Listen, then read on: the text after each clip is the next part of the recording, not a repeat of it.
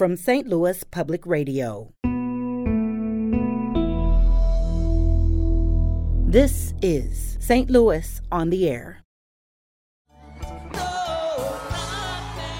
I mean, you could play Pops and you can play the Galaxy, but it always was a goal to play Mississippi Nights. We even did our album release show there back in 2006. I would get down there at 1 o'clock and hang out on the sidewalk with my friend playing cards. And how many times did they play? Did you? 11. Okay. 11 times. Yeah. And did you just find that right in the book? We can look that up? Did. There is a list of all the bands in the back who played Mississippi Nights that we could find. Oh, that's so cool. We did get the calendars from the office. I'm Jeremy Goodman.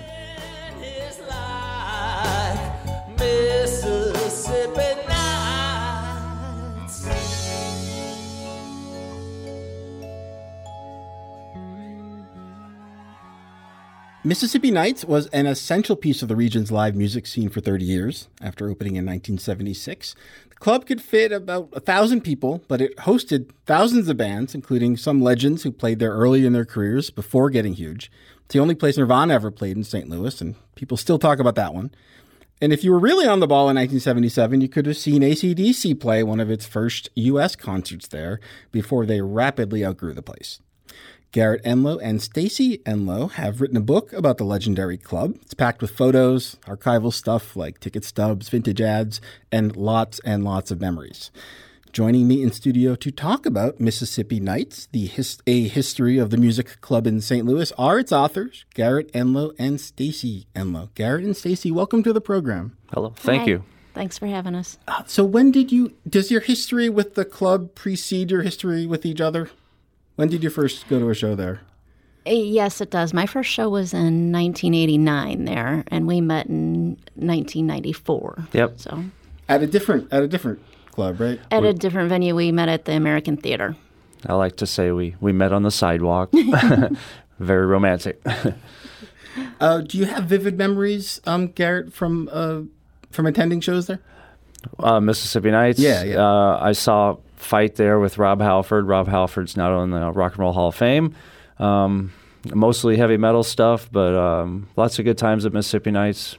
And then me and Stacy met, and I think one of our first real dates was seeing Bent at Mississippi Nights in 1997. Bent with Helmet. Yeah, and we were together for only a couple weeks when we went to that one. Right. A little romantic Bent music, right? Just cue it up on the anniversary? Maybe. I think Rob Wagner would like that. Well, a show that a lot of people bring up when they talk about the venue's greatest hits is that AC/DC one. Mississippi Nights is one of the first places they played in the U.S. We haven't been able to find any audio from that night, and maybe you've tried and failed also. But just for a taste of what they sounded like at that moment in time, here's a bit from a show just a couple weeks later.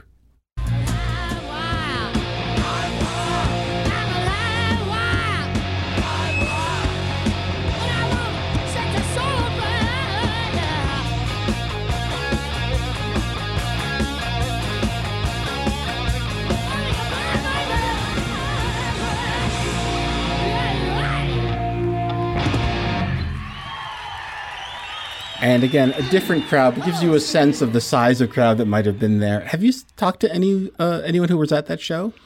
Yeah, the person that we interviewed for the book was at the show, and in other books they talk about the Mississippi Nights show, but in our book, since we had somebody with their own eyes see the show, there was a little fight after the show, so we got that in our book correctly compared to the other AC/DC books that talk about setting the record straight about the post AC/DC fight. Yeah, there was a little fight. Right. What happened, Stacey? Little Angus Young managed to drop a security guard after they were trying to shoo the ladies out at the end of the night. Yeah. So we're really proud that we have the story correct in our book. What did people not understand about that for years? Well, they think more happened than actually happened. Just like the Nirvana story, there was issues at that show too, and we got it correct. So I'm very, very happy about that. And before, when AC/DC was loading in, the band was running into the walls, and the owner had to tell them to relax because we just opened the place, and that's new paint and stuff like that. And we were happy to be able to talk to the owner before he passed away. So we got a lot of good information about the first version of the club. Right, from Steve Dugelbice Yeah. and Tom Duffy, the other co-owner at the time. And a couple musical generations later, Nirvana's one St. Louis show during that band's short time was here. And what do people remember from that show, and what do people misremember from that show?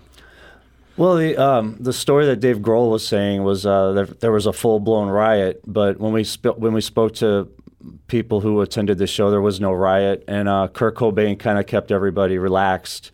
Everybody did get on the stage towards the end of the show, but it wasn't as dramatic as how everybody had said it was. Right. Kurt had gotten upset at the security. They weren't treating the patrons real well. They were jumping up on the stage and whatnot. They were getting a little rough with them. And when one of them managed to unplug his equipment when he was up there, he got really mad. Oh. And that's when they invited everybody up onto the stage as a protest. And it started to get a little bit out of hand, but then Chris Novoselic came out and calmed everybody down and got the band back out to play again. So it was funny, too, because the owner saw what was going on, and he locked himself in the office so that he wouldn't have to interfere with, I think he was watching the money is what he told me. Right. He locked himself in a room with the money? Yes. Is this a everyday life, running a club like Mississippi Nights? Maybe not every day, but once in a while things get a little out of hand. That's where we went with the book. We want everybody comes up to me and wants to open up a club, and I'm like, well, this is some of the problems you're going to have. There's a story about the club getting sued for $1, and so who sued the club for $1?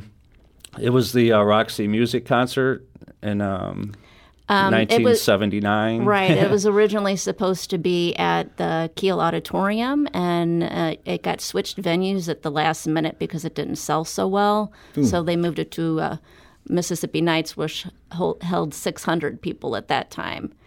And Mississippi Nights was not an underage club at that time for most shows because it was so small. And one of the ladies that was supposed to go got really upset that she couldn't see Roxy Music. So her dad was a lawyer, and they decided to sue. They sued him for $1. And it was in the Post-Dispatch. I'm sure Contemporary doesn't remember that. But I just thought that was kind of funny. So we included things like that so you can get an idea what it's like to have a club. It's not all fun. Yeah. So. Well, yeah, let's keep it real because a lot of people develop maybe a sentimental memory of a departed rock club when on a given night back in the day, maybe your feet were sticking to the floor. There was a weird smell. Maybe just putting all this history aside, just going to a show there on a given night, how was it as a venue? What was it like? You kind of had to behave yourself at Mississippi Nights. Oh. And I think it had to do with the security. If we were going to Club 367 or something, it was kind of like you could keep your hair down. But I thought Mississippi Nights had more class than the rest of them. That when I talked to Rich Frame, he's like, we had class. So I think it did. I mean, didn't you feel that way when you were going there? I did. The sound quality was just so great in there, and being real close to the bands was one of the most amazing things because you could get right up in front, which is what I usually did.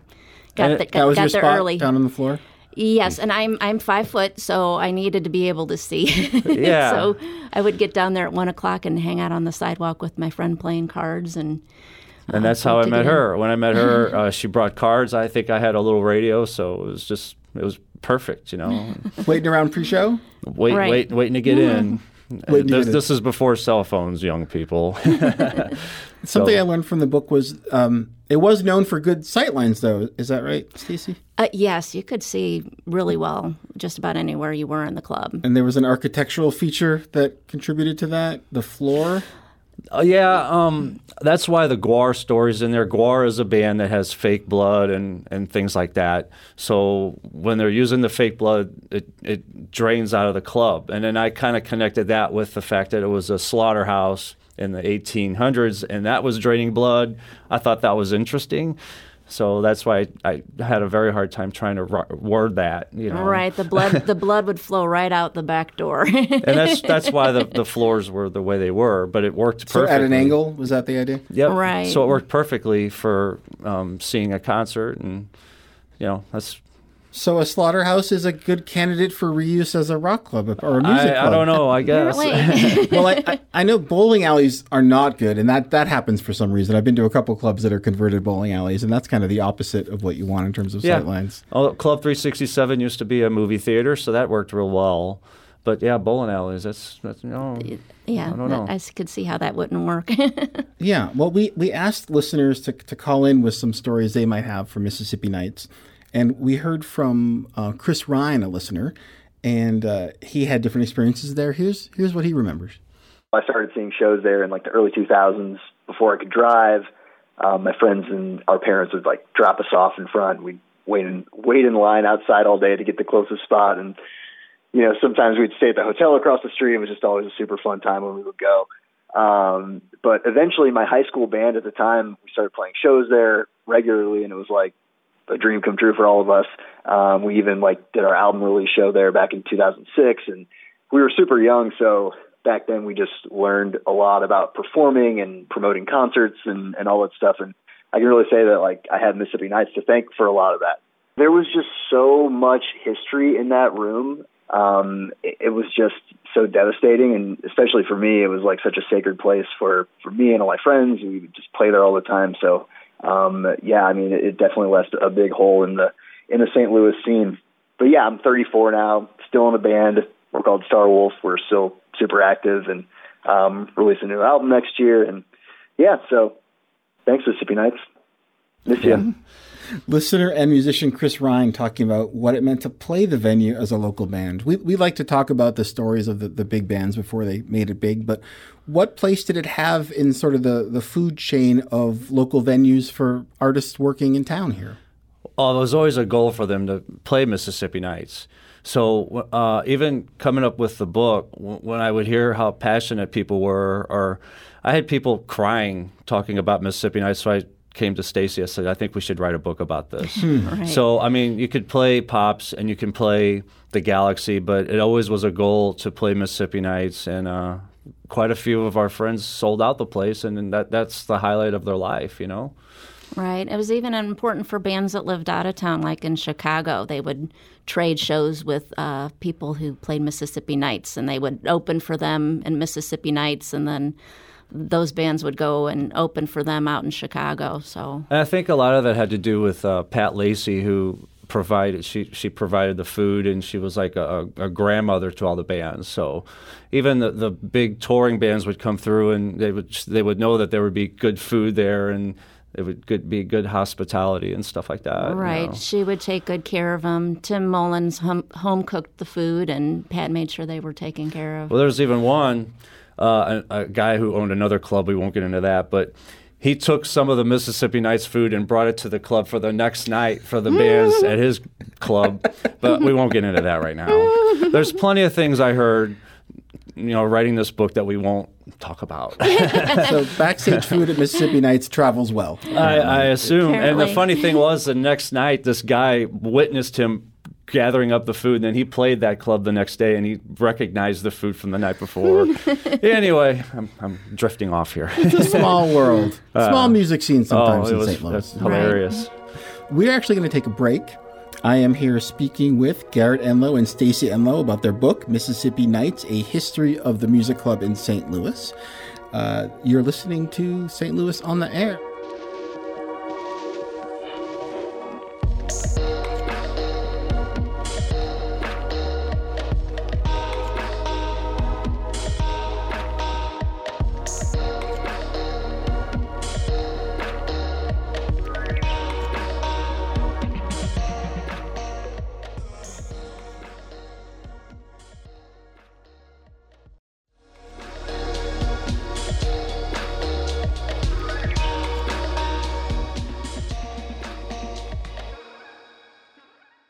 Welcome back to St. Louis on the Air on St. Louis Public Radio. I'm Jeremy Goodwin. I am here with the authors of a really fun book about the club Mississippi Nights, Garrett Enlow and Stacy Enlow.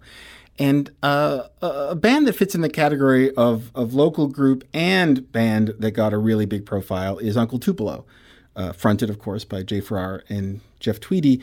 There's lots of video of theirs circulates online. Some video from a show at Mississippi Nights in April 1994 is out there. And here's a little bit of it. This is Uncle Tupelo at Mississippi Nights playing New Madrid. For her, that's enough.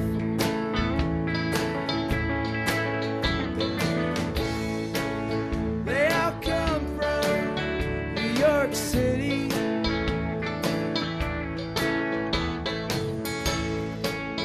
And they woke me up at dawn.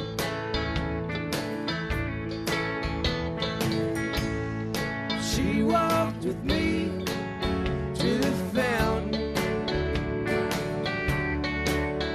She held onto my arm. Was Uncle Tupelo a regular presence at the club? Yes, they were. They weren't as regular as some other bands, but they played there quite a few times. I think it might have been about 10. Did you notice the flyer in the book with Uncle Tupelo? We have Napalm Death and Uncle Tupelo on the same page. And Was that the same bill? You can't be further apart. It was the same year they played there. Okay. You know. Actually, I'm not too familiar with them since I am a heavy metal guy. Okay. But we are. They did make it big on the scene. No? How many times did they play? Did you? 11. Okay. 11 times. Yeah. And did you just find that right in the book? We can look that up? There is a list of all the bands in the back who played Mississippi Nights that we could find. Oh, that's so cool. We did get the calendars from the office that listed all the bands when they played. So. And if you're wondering, that took us 7 months to do that. To create that index. The Right. list in the back. This is stuff nobody was going to do if you didn't do it seems like. There's a few things in the book that I don't think's ever been done in a rock and roll book, and that's to have the list of all the bands, and we have the employees, and Right.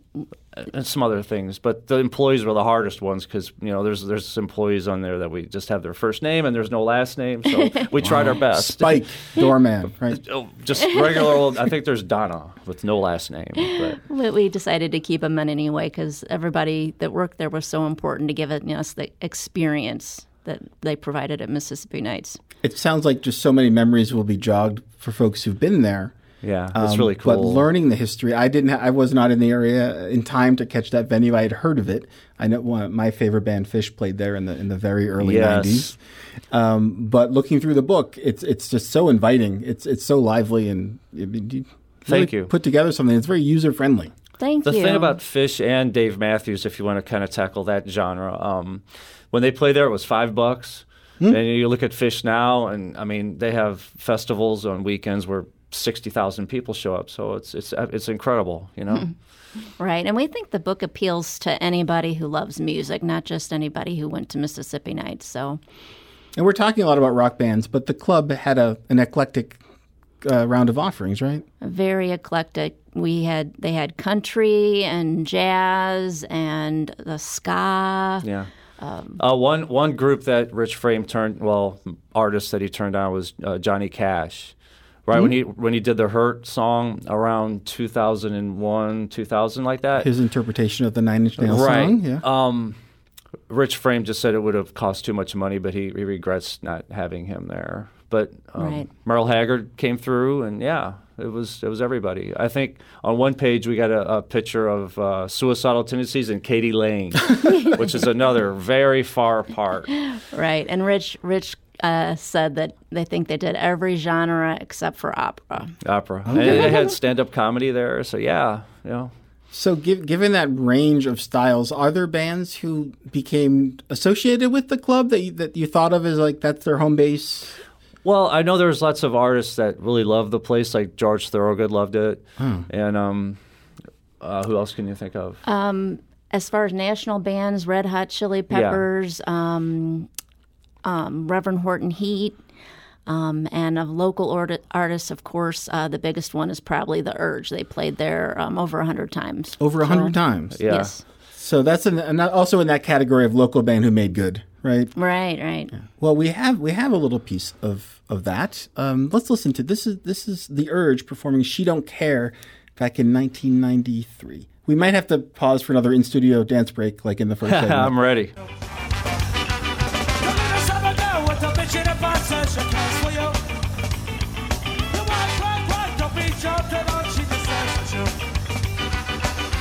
She's a little rich girl, you think you're something. Oh, but a man caught you with this little girl. Where have you arrested? Boom. You love this one so proud. You said she loves you, but she'll never get that far. It's a dream that can't come true. So I can picture several hundred pogoing bodies right now during that, right? It was Right. so jam-packed in there when we saw The Urge. I don't think you saw him there. She saw him at Kennedy's. Right. But when I went, I mean, the place told 1,000. There was probably 1,400 people there and just sweaty. I mean, just covered in sweat when you left the place and just fun the whole night. It was just great, you know. Mm-hmm. And it was down on Laclede's Landing. What was, that's a neighborhood that's gone through all kinds of changes. What was it like at the height of Mississippi Nights? Oh, it was great. We included a little graph of all the bars down there on the landing. I think the pageant kind of messed it up a little bit, but the landing, I mean, I remember going down there and having $27 and I could go to 6 clubs. You know, it was just fun, you know. And you mean the pageant just drew some of that business A over little to bit. the Loop? Yes, it did. And the landing was starting to go in a different direction anyway. And What direction is that? the big corporate direction. Yeah, when the casino came along. The casino came along, and we get questions all the time. Why did they tear down the building? That was another reason why I wanted to write the book.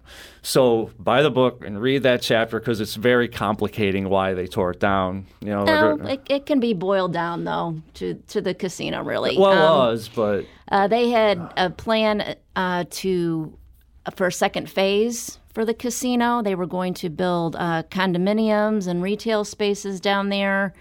And we think that that's what Mississippi Nights was supposed to be. But 2008 hit and the financial recession hit. So that didn't happen. So what's in the spot now? it's a parking lot. An empty parking lot. But Sundeckers is down the street. That building has been standing there since probably 1850. So that's still down there. They could still do something with the landing. Stacy and I went down there and looked around, and they could fix it up, and you know. Right. But the building was actually taken down for development that didn't happen? Well, Exactly. Yeah. It's sad.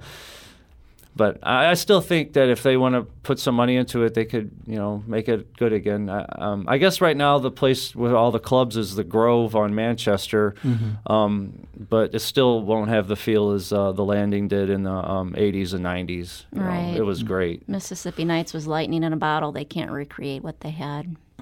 It was great. I do want to ask, though, about the current scene. I mean, how healthy is the live music scene in St. Louis right now? It's a little strange. COVID did kind of ruin it a little bit. A lot of clubs, there's empty clubs that are waiting to reopen.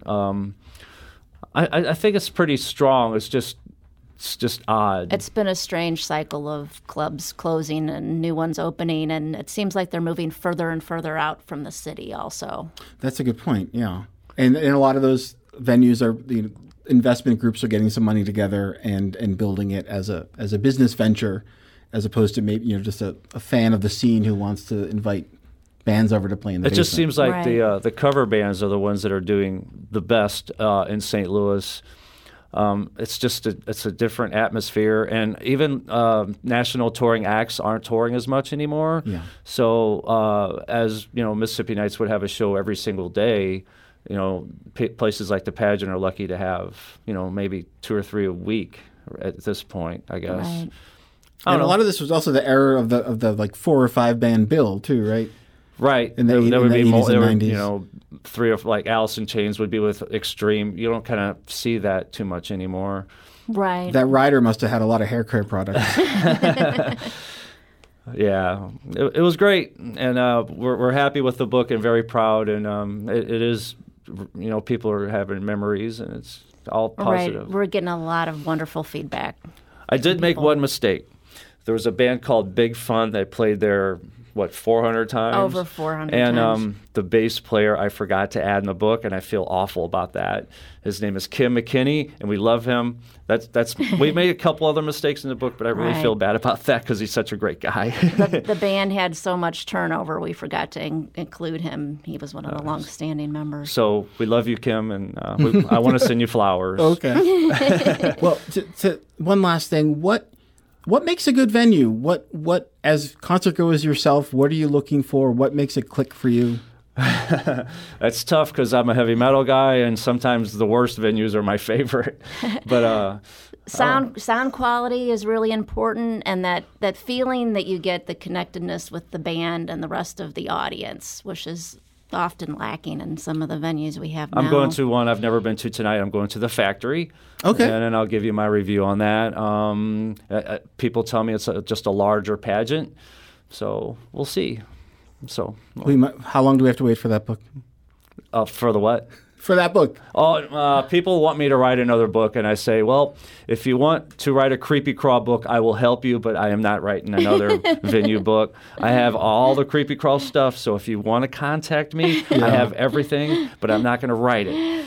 Okay. There. This one's just been out for a week now, so we're taking it one Savor step it. at a time. I've been asked that like 6 times. Yes. We'll see. This has been terrific. We're talking with Garrett Enlow and Stacey Enlow. The book is one. I have it here, but let's hear it from the author. Mississippi Nights. A history of the music club in St. Louis. And one more little tidbit as we go out here. They Might Be Giants. Yeah, they played created there a lot. A song about this venue, Mississippi Nights. So let's hear a little of that as we cruise into the sunset here. You're listening to St. Louis on the Air on St. Louis Public Radio. I've been to Cicero's, to Pops, the pageant, to Point Fest, but nothing is like Mississippi Nights. No, nothing is like Mississippi Nights. It's across the street from the Embassy Suites, and at the top of the hill, from the biggest pile of broken glass, that nothing is like Mississippi Nights. No, nothing is like Mississippi Nights. Today's episode was produced by Alex Hoyer, with audio engineering and podcast design by Aaron Dorr. Our production intern is Avery Rogers. Our executive producer is Alex. St. Louis on the Air is a production of St. Louis Public Radio. Understanding starts here. Our podcast proudly supports St. Louis artists by using music from Life Creative Group. Do you find yourself regularly listening to episodes of St. Louis on the Air? Suggest us to a friend you think might enjoy our conversations, and leave us a review and rating on Apple Podcasts on the App Store. It's the simplest way to help people discover our show. Thank you. St. Louis Public Radio is a member-supported service of the University of Missouri St. Louis.